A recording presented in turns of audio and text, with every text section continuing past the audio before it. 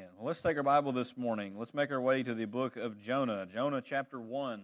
Jonah chapter 1. We're picking up in our study through the book of Jonah. We began a few weeks ago, and today we are looking at verse 11 down through verse number 16. I've enjoyed breaking down just the things that we see within this text and how rich it is with truth and application for us. And chapter 1 really, I think, has the most meat to the story. We'll definitely see more through the remaining chapters. But I want us to look at verse 11 down through verse number 16 this morning. And the title of the message is very simple, Casting Jonah Overboard. Because it is that time. Jonah is going to be cast overboard, and rightly so. And so let's read our text together, and we'll dig into the Scriptures and see what we can behold. Verse 11, he says, the Word of God says, "Then they said to him, 'What shall we do to you that the sea may quiet down for us?' For the sea grew more and more tempestuous. He said to them, 'Pick me up and hurl me into the sea. Then the sea will quiet down for you. For I know it is because of me that this great tempest has come upon you.' Nevertheless, the men rowed hard to get back to dry land, but they could not, for the sea grew more and more tempestuous against them.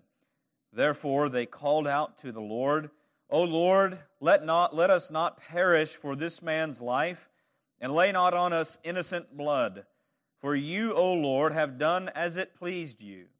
So they picked up Jonah and hurled him into the sea, and the sea ceased from its raging. Then the men feared the Lord exceedingly, and they offered a sacrifice to the Lord and made vows." Now you imagine for a moment that you are in a life-threatening situation. There is an immediate danger to your life, and you are scared, you're fearful, you don't understand why you're in that predicament. And then it comes to your understanding that the whole reason that you're in that danger is because of someone else close to you. How would you feel towards that person? How would you react towards that person? Most of us would probably be a little upset with that person. They're putting my life at risk. We'd probably ask them why they put us in such a dangerous position. And these sailors did that in a sense. They essentially asked, "Why have you done this?" Maybe we'd even give that person a little piece of our mind with our words, right? Tell them how it is, as we might say. This is the scenario that we find in our text. These sailors are headed to Tarshish on what they thought was just a typical journey. They're used to this. This is their livelihood, carrying cargo and different things of trade to this place and a distant land. It was just another day on the job for them. But this time is very, very much different than other times. They are in grave danger as this terrible storm comes upon them, unlike any they've ever experienced. They have done all they can to try and survive. They have called on their gods. They have thrown their possessions and their cargo and their profit overboard. They're doing everything they can. They try to wake up Jonah, get an answer from him. He's just silent. So they cast lots, and as we looked in our last message, the lot fell where? On Jonah. Coincidence or providence? We know the answer to that, don't we, church? God is sovereign even over the lots that are cast. And so they ask him, "Tell us about yourself." They ask him questions that would be convicting questions in verse 10. And Jonah reveals to them who he is, who his God is, where he's come from, and he also revealed to them that, hey, I'm running from the presence of the Lord. I'm running from this God who created the sea and the dry land and ultimately has brought the storm on us. So now they know. They know the storm is Jonah's fault, not their own, even though they have enough sin to be worthy of such a storm. But they know that Jonah has brought this on them, and you might consider in this text how this must have struck them. Put yourself in the sailor's shoes on this ship, what they're thinking, what they're feeling. We might look at this account and think of how we would respond in such a situation with such news. We look at these sailors, and they don't respond exactly how we might think at first. Nevertheless, they come to the realization that there really is only one way to calm this storm, and it's that Jonah is going to have to go overboard.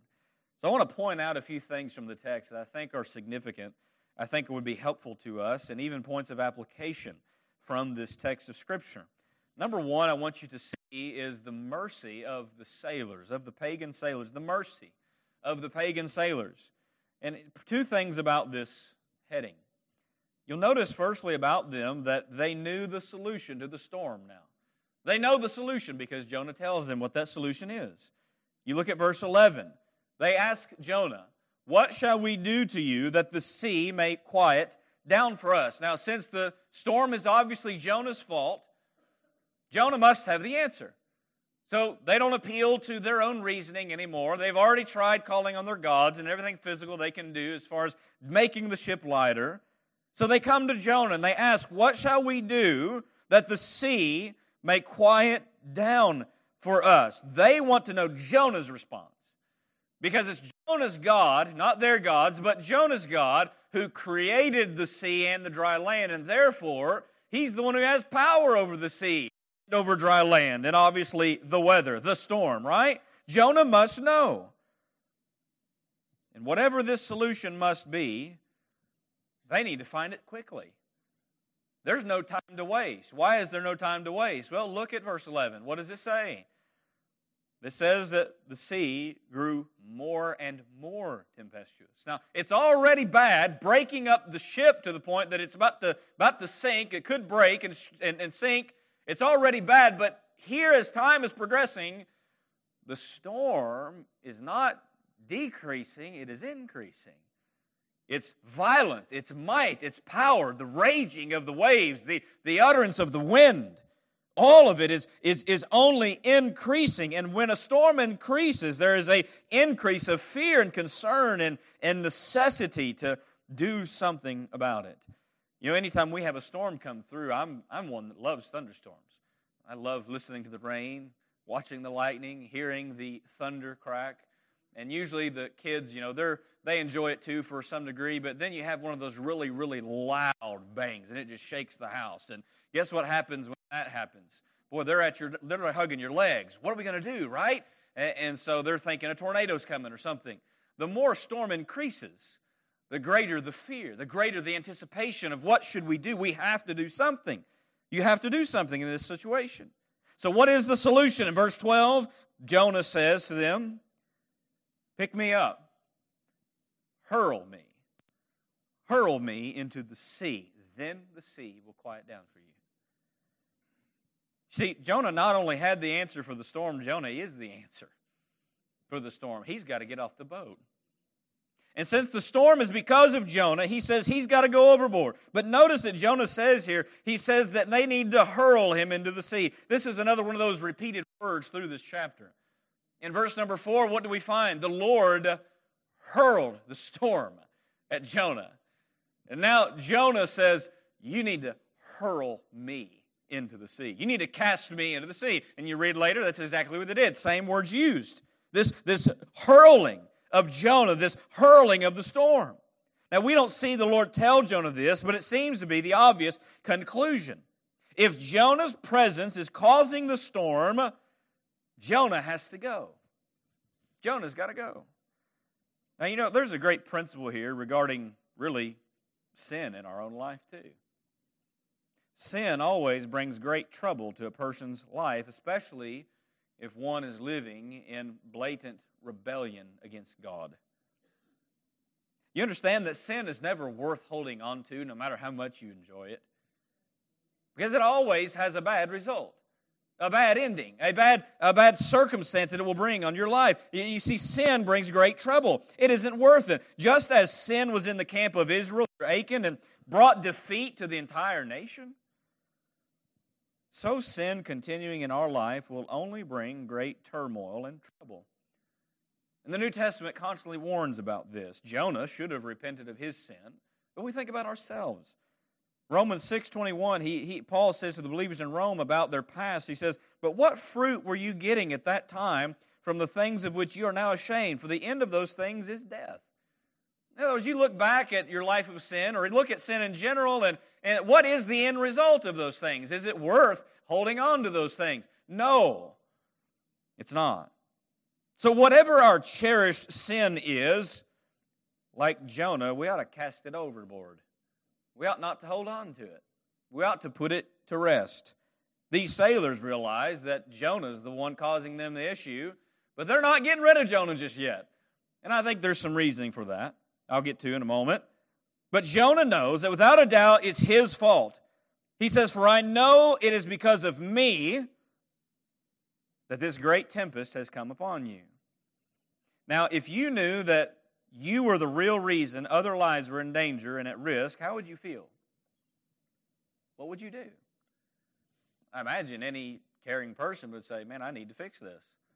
I need to do something about this. This is my fault." But what do we see Jonah do?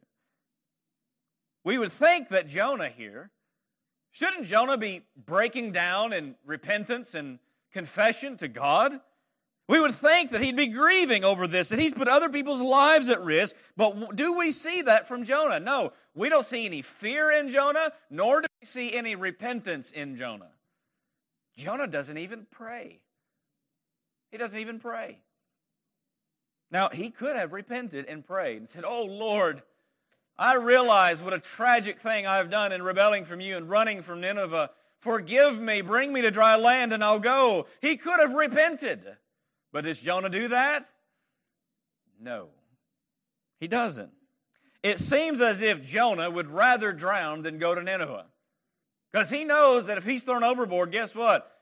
He's not going to be able to tread water for real long. He may not tread water at all in waves such as this.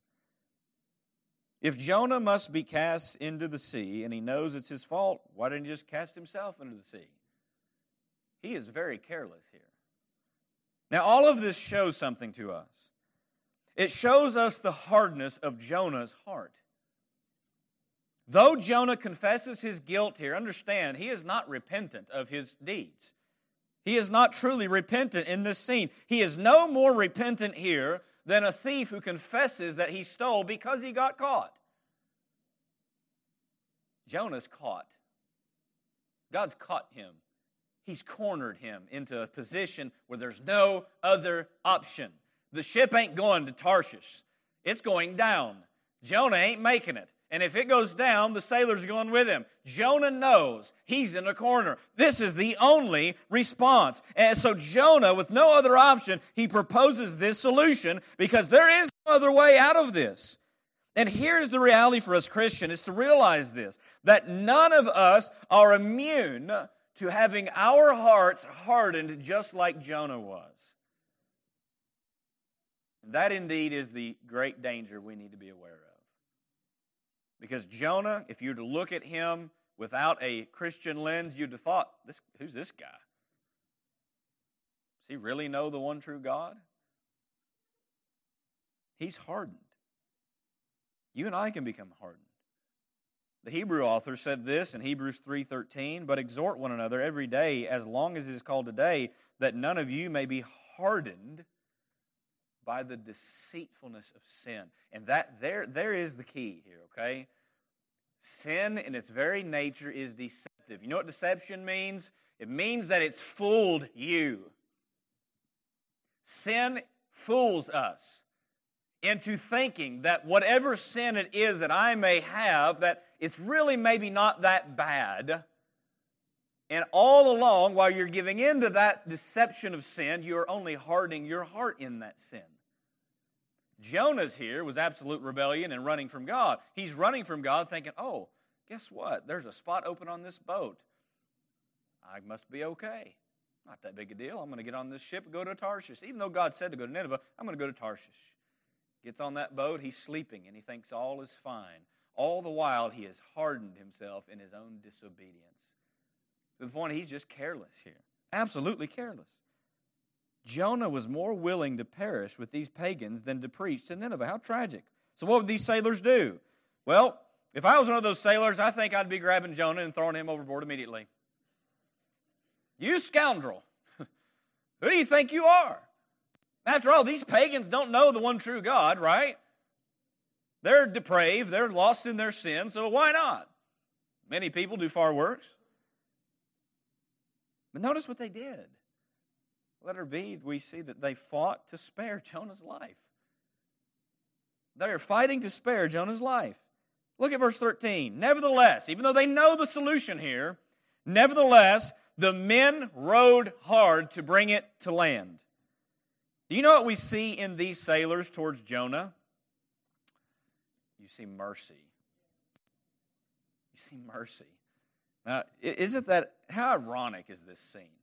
How ironic is this scene? Jonah has fled the command of God to go to Nineveh because he's afraid God will show the wicked Ninevites mercy. And here these pagans are on the sea showing him mercy when he's putting their lives at risk. O. Palmer Robertson says this in his commentary. He says, he, the believer, closes his heart toward the massive metropolis of Nineveh, although his people had experienced the grace of God for generations. He closes his heart to another people. But in dramatic contrast, these coarse sailors do everything they can to spare the life of Jonah, even after he's caused the loss of their cargo and now may cause the loss of their life. These sailors are showing him mercy despite Jonah what he's worthy of.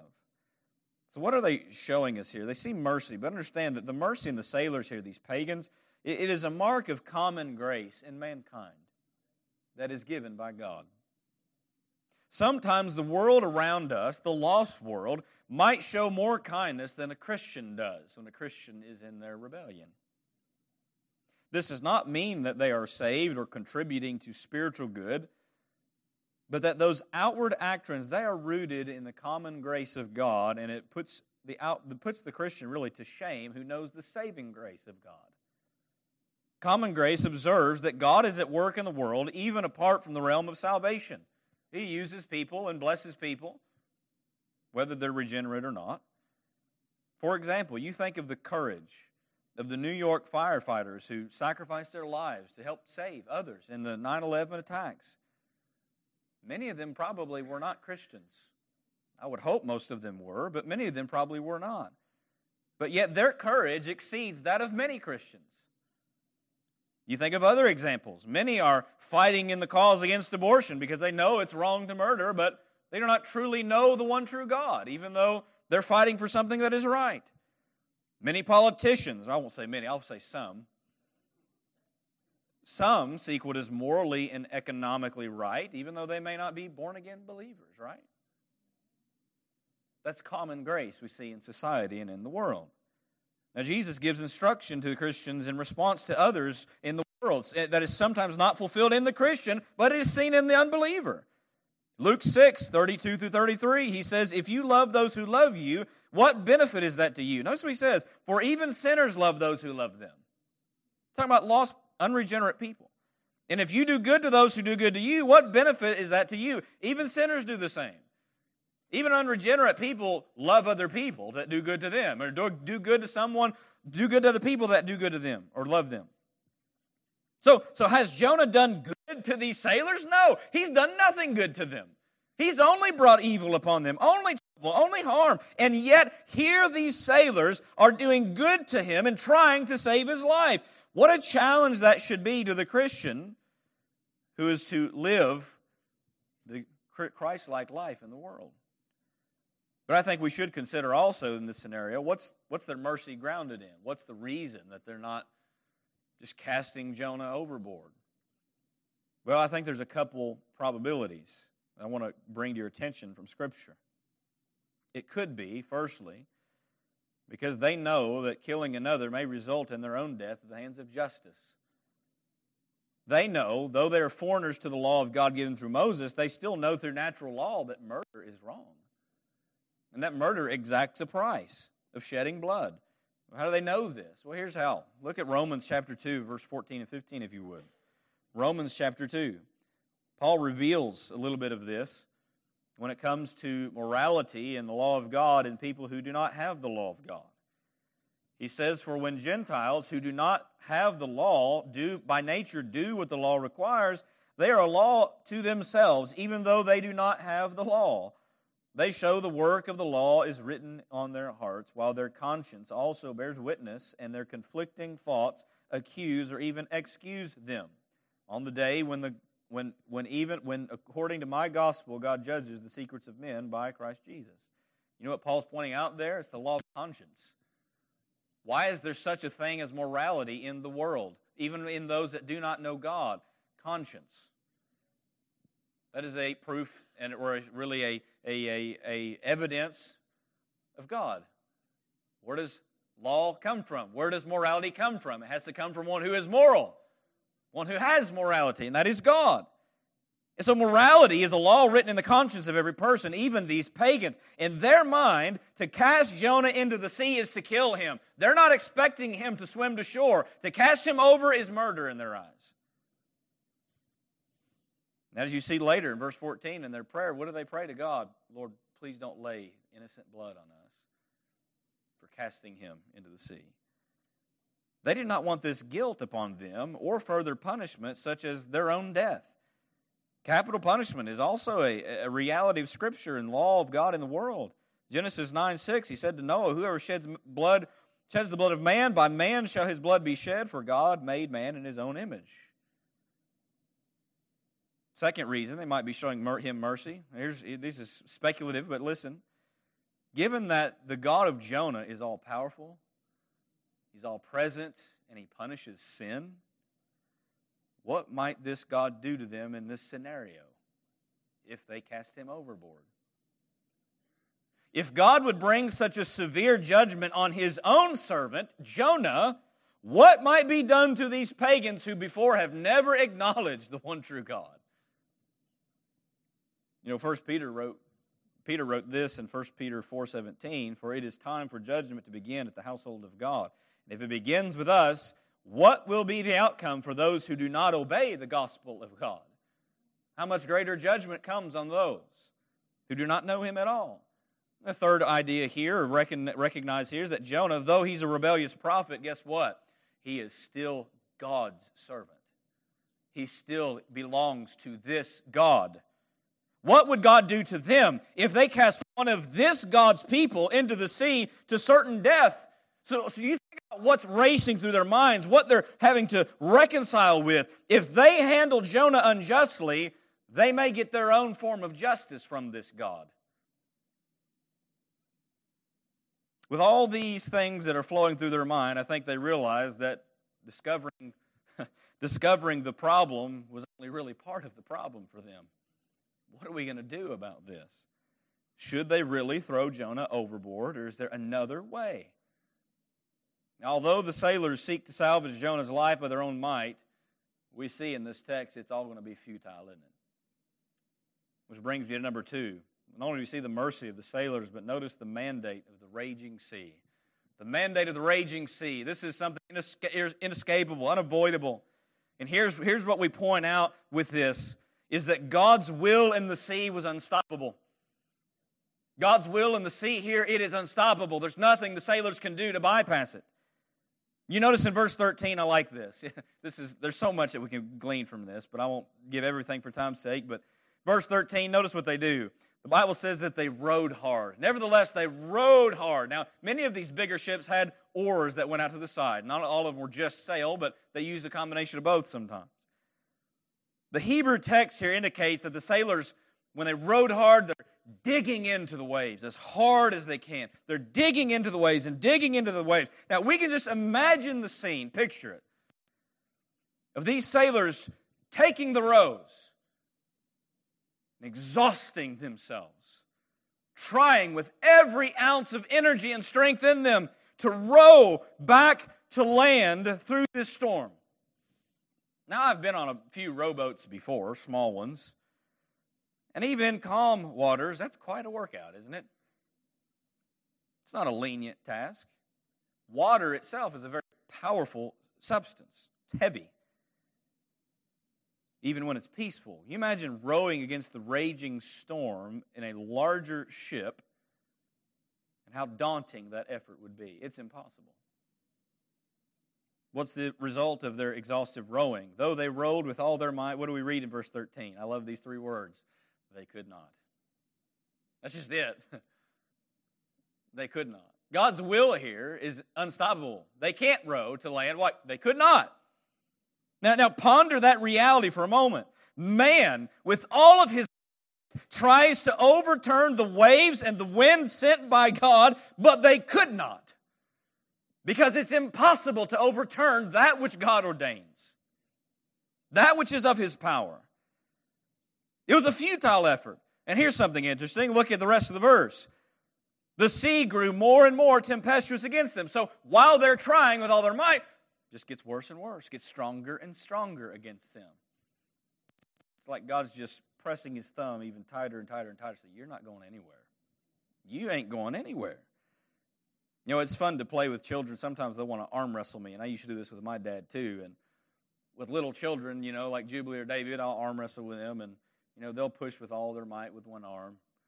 And it's nothing for me, right? I'm an adult. And then they'll try 2 arms. That doesn't go nowhere. And then they decide to put their whole body on this side and just pull, right? Well, now I'm up to the challenge of basically lifting their whole weight, which I'm still able to do. They can't take their dad just yet. They'll eventually get there, probably. But it made me think of this scenario, how the sailors they're pushing and pushing, and God don't even have to move. He doesn't have to move. And if they want to row harder, He says, you know what? I'm going to push down a little further to make this storm even harder. I'll show you plain reality that you ain't going nowhere. You're not going nowhere. And what you find with this is that the sailors come to realize that eventually there's no way they're going to overcome the mighty sea or God. Now, what do we learn from this scene? There's several things we learn here. I want to bring to your attention. The first thing I want you to see that we learn is that the counsel of man never wins against the counsel of God. Never. It's futile. What was the only way to stop the storm? Well, Jonah gave them the answer. Cast me overboard. What is the counsel in the minds of these sailors? Well, let's just row harder. We're just going to row harder. See if we can get to land. That was the counsel in the mind of man. And it didn't win in the counsel of God, did it? Proverbs 21:30, no wisdom, no understanding, no counsel can avail against the Lord. God's counsel always prevails, and there is no overturning what He has ordained. Isaiah 14:27, the prophet says through God, he says, for the Lord of hosts has purpose, and who shall disannul it? At His hand, and His hand is stretched out, and who shall turn it back? That's a rhetorical question. It answers itself. The answer is nobody. If He has ordained it, who can annul it? If He has set it in motion, who can undo it? Spurgeon rightly said, when God appoints, none alters it. What God ordains cannot be overturned. And guess what God has ordained in this passage? He's ordained that Jonah is going overboard. Doesn't matter what they think about rowing, their idea, it ain't going to work. Which brings me to another application with this, is that the strength of man never overturns God's power.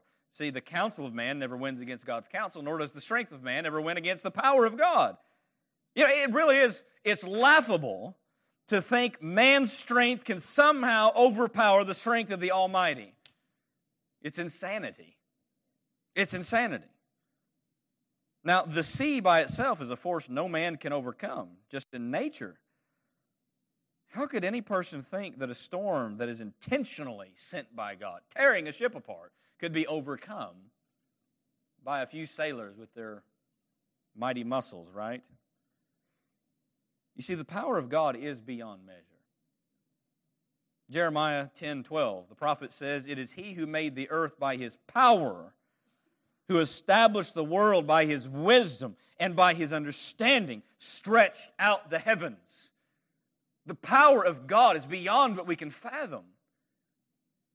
He existed eternally and simply spoke, and all creation comes into existence. That's a power you and I can't wrap our mind around. And yet man today thinks he can challenge God. There's a reason, Psalm 2, God sits in the heavens and laughs. God laughs at man. Who do you think you are? That's what we see here. These sailors, who do they think they are? They're learning something here. Here's something else I thought is interesting by way of application from this text, is that in order for God's wrath to be pacified in this scenario, guess what?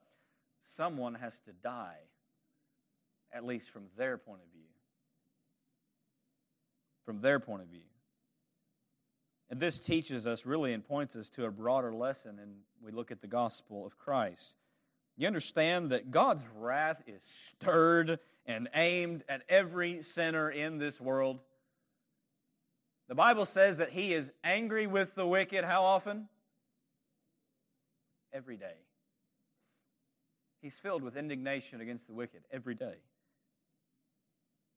We by nature are called in Ephesians 2, what?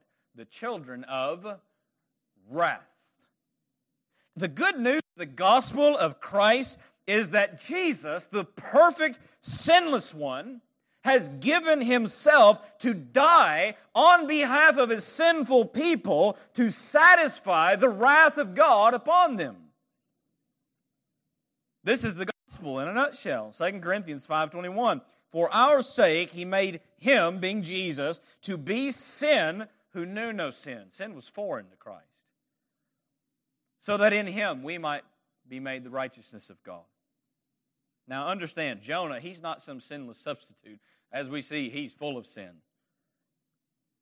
But the truth remains in this situation that for God's wrath to cease on the sea and on the sailors, somebody is going to die from their perspective, and that's Jonah.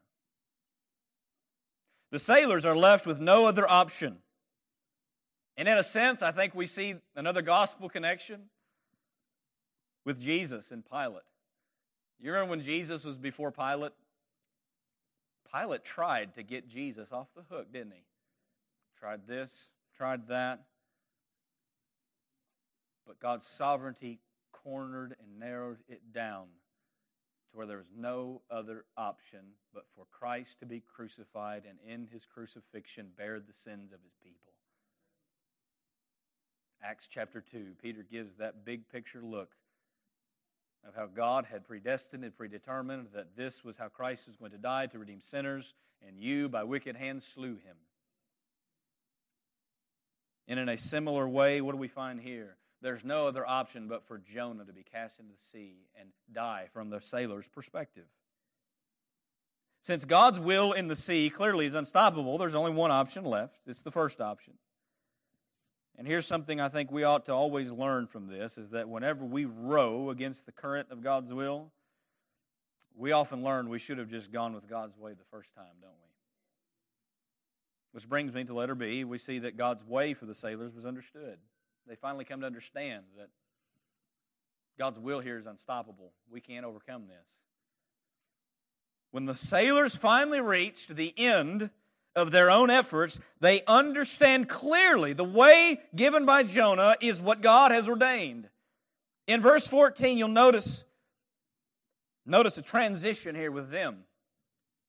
Therefore they called out to who? The Lord. The Lord. They're calling out to the Lord. Take note of the difference from earlier in this text. In verse 4 and 5, who were they calling out to? Each man his God, little g. The gods that don't exist, the gods that are figments of their imagination, they're gods. But now they're calling on the God. They recognize from this account that the God of Jonah is indeed the God over the storm, and they call upon Him with His covenant name, Yahweh, the same name that Jonah used in saying, I fear the Lord, the God of heaven and earth. And so as the God who rules the sea and the storm, they plead with Him alone. They are not looking to many gods anymore, but one God, the God who made it clear that there is no other way than to throw Jonah overboard. Because God has already said this, He's already made clear that this is going to happen. He's ordained it to happen. He's showing them that, hey, your gods, they're nothing. I'm God. I love this passage in Isaiah. It communicates the message we see in this text. Isaiah 46, 9 through 10. God says through the prophet Isaiah, remember the former things of old. For I am God and there is no other. I am God and there is none like me. Watch this. Declaring the end from the beginning. And from ancient times, things not yet done. Saying, my counsel shall stand. And I will accomplish all my purpose. They're calling on the right God here. But notice in their plea, we see again their desire to not be held accountable for the life of Jonah. Verse 14, they pray to the Lord, lay not on us innocent blood. Because remember, from their viewpoint, casting Jonah into the sea is casting him into the grave. That's where Jonah's going to be buried. He's going to be buried out at sea. This is his death moment. In their heart, they know he's going to die, and it is going to be because of their hands that pick him up and throw him into the sea. Their hands. That's why they pray, Lord, lay not innocent blood on our hands. Hold us not accountable for this death. But here's something else that I love that they point out here, that all of us, I wish we could understand, I hope we do understand.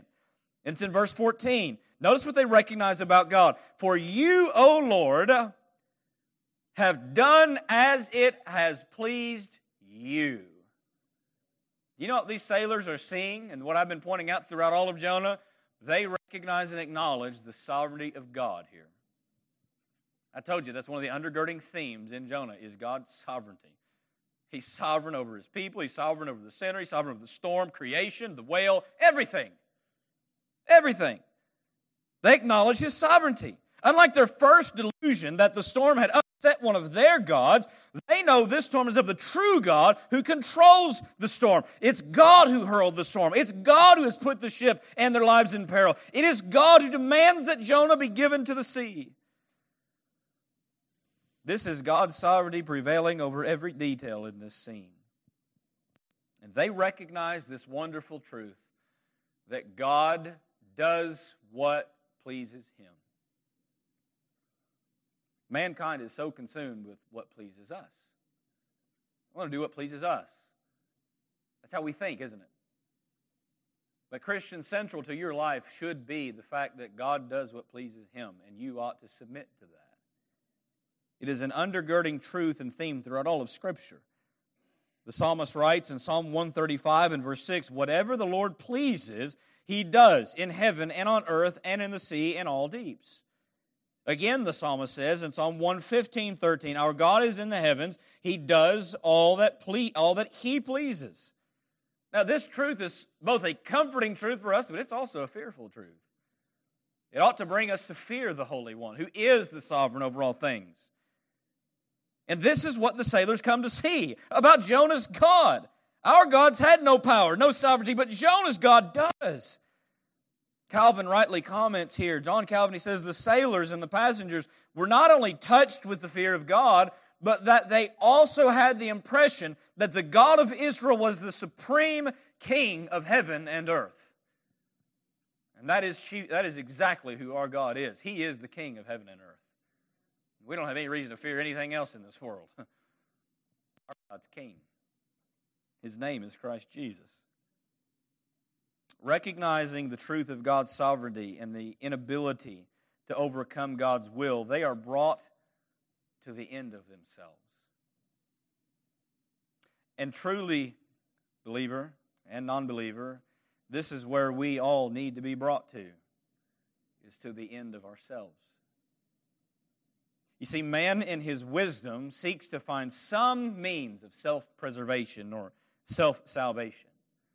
Man wants any kind of credit or something to attribute to victory and triumph that is of him, whether that be in salvation or any other kind of accomplishment or deliverance in life, in this world.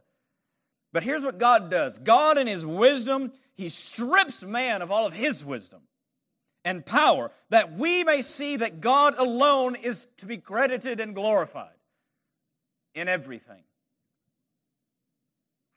For example, just think what this story would have been like if the sailors had successfully rowed to land. Think of it. They could go back to Tarshish and tell their story about, man, we got in the boat and we were on our way out at sea, couldn't see land anymore, and this ferocious storm comes over us. Our ship is breaking up. We're throwing everything overboard. We have this man from Israel, Jonah. He believed in the Lord Yahweh. That was the Lord's name. He said, we got to throw him overboard to even save this ship. But guess what? We rowed and made it to land. we saved him. Saved ourselves. See, the storm was so violent that the ship nearly tore up. And God makes it impossible for man to get any glory here. God demands His glory and manifests that He alone gets glory, both in the temporal deliverances of this life and in the eternal salvation of souls. You say, well, I go through a trial, I go through a storm, you come out of it. You know why you came out of it? Not because of you. Because of God alone. You say, well, I'm saved today. I believed on Christ. Don't you dare give yourself any credit for that. That glory still goes to God alone. You know, I hear often, and I've heard often in church services, that invitation time, the preacher will get up and say, you know, God's done all He can do. Now it's up to you. Almost as if God does 99% and you get the other 1%. Let me tell you something. God ain't giving up that 1%. He don't do that. Yes, you do choose to believe, but the only reason you choose to believe is because He already so worked in you to believe. You don't believe me? Read 1 Corinthians 1, 30 through 31. Paul says to these Christians, he says, because of Him you are in Christ. What's that? He doesn't say because of you you are in Christ. Because of Him you are in Christ. Who became to us the wisdom from God, righteousness and sanctification, redemption, so that as it is written, let the one who boasts, boast in what? The Lord. May we never forget this truth, and may we always rejoice in it. So knowing that they must cast Jonah into the sea, they do so. Look at verse 15. They picked up Jonah and hurled him into the sea. Now these kind of scenes just make me want to picture it. Just picture this happening. Here are these sailors. I don't know how many they are, but they come around Jonah, take hold of him, lift him up together, go to the edge of the boat, and they in unison drop him overboard. Toss him in. The waves are raging. The wind is howling. And they toss this prophet into the sea. There he goes. There's the splash into the raging waves, never to be seen again. In their mind, they just put somebody to death. We can imagine maybe the anguish they've expressed in this event, the anxiety that they've experienced, and maybe even their anxious curiosity as to whether this would really work or not. Which brings me to number 3. We see the miracle of the powerful sovereign. The miracle of the powerful sovereign. You notice very plainly, the first thing we note about this is that the sea was instantly stilled. Instantly. The sea was instantly stilled. In verse 15, as soon as Jonah was gone, we read that the sea ceased from its raging. Give you any imagery of the New Testament? God in flesh on a raging sea saying, peace be still, and it's calm in a moment. Jesus. But can you imagine the relief of these sailors? Can you picture this scene for a moment? In an instant, the wind that was howling and raging is gone. The waves that were battering the ship and tearing it to pieces, all of a sudden are calm and at peace. You know how soothing it is to be on peaceful water. It's a wonderful thing of God's creation. And just imagine all of a sudden it's just peace. Peace on the sea. The clouds fade away. The sun beams through. The blue sky becomes visible. An instant transformation of the entire weather scene has taken place. And it is the immediate stilling of the storm that makes all things clear to them. Now understand, if this had taken an hour or two, they could have chalked it up to luck or chance or just a regular weather pattern. But God wasn't going to allow that to happen either. He fixes it instantly. Instantly. And it proves to them a couple things that we've already noted. One, that Jonah really was the problem. There's no doubt about it now. 2, the God of Jonah really is the creator of all, and they called on the right God. This God had the power and purpose over the storm the whole time, just as He does at all times. The psalmist said in Psalm 107, 29 and 30, He, God, made the storm to be still, and the waves of the sea were hushed. Then they were glad that the waters were quiet, and He brought them to their desired haven. I know that's a different context, but we can see it apply to these sailors here. What a mighty God this is. You see, this further shows that though men may fight against the will of God in a plethora of ways, the only way to true victory is submission to the will of Almighty. And I want that to be known to us today. Because it may be that you're trying to overturn or outrun God in some way, and you're not going to prevail in the end. It would be a whole lot better if you submitted to Him today by faith. Is God making clear to you that salvation is what you need, but you're fighting Him about it? That you're a sinner? That you need to be saved? I can tell you right now that God don't lose that fight either. He goes and gets whom He wills. Submit to Him by faith. Look unto Christ. Perhaps it's something else. Maybe it's a sin that you're cherishing, trying to keep it, though God's rebuked you for it, and it's bringing a lot of trouble in your life. Repent of that and turn to Him. Don't go on like Jonah. Don't harden yourself. Repent to that and turn to Him. Submit to His will and see the glory of His power, just as these sailors did on the sea that day. Notice with me we see lastly in verse 16 with these sailors that they were deeply struck. They were deeply struck by all of this. In verse 16, we see a wonderful response from them. Then the men feared the Lord exceedingly. Now, a few times throughout this chapter, we've seen fear in them. What were they afraid of first? The storm. That's a fear for their life. They were afraid. Later, when Jonah confesses that his God is the God of the sea and He's the reason, now they're afraid of Jonah's judgment, this judgment that's come on them. But now we see something different. We see a different fear in the one true God. With this fear of the Lord, we read that they came to sacrifice unto Him. We read they offered a sacrifice and made vows. Now, this evidently is a description of what they did after they reached land. They can't make it on the boat. But once they get to land, probably Tarshish, if they went on that far, they go and make sacrifice to the Lord and make vows to the Lord. And you imagine them pulling into the Tarshish port. The ship is beat up, wasn't in the same condition as when they left. These sailors come back to land, and everybody's wondering, where's your stuff? Where's your cargo? Where's your profit? Why are you running off to make a sacrifice so quick?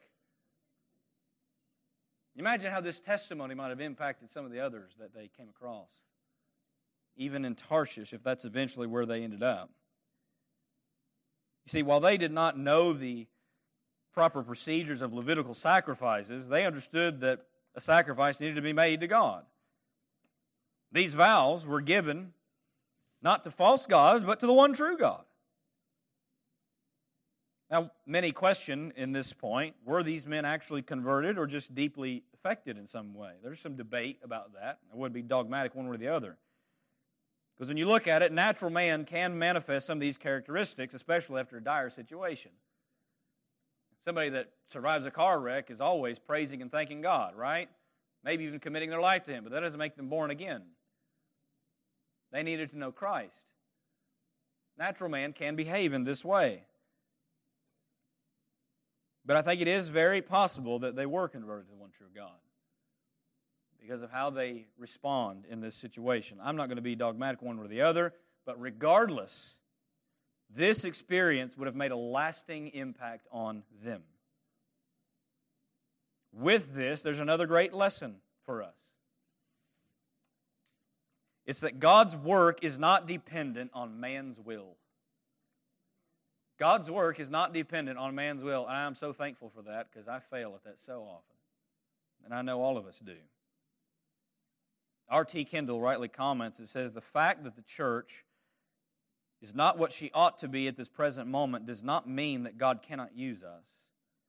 For God can use a crooked stick to draw a straight line, and that is precisely what happened in the case of Jonah.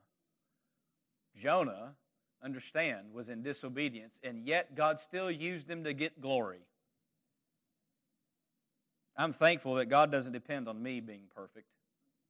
Although that's not a reason or excuse to do whatever I want, but it's a comfort and assurance that I can get up here and blunder with the Word of God. He's still going to use it.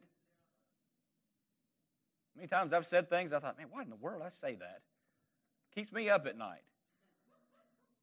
If you're a preacher, you know what I'm talking about. But God still uses us despite our weaknesses and despite our failures.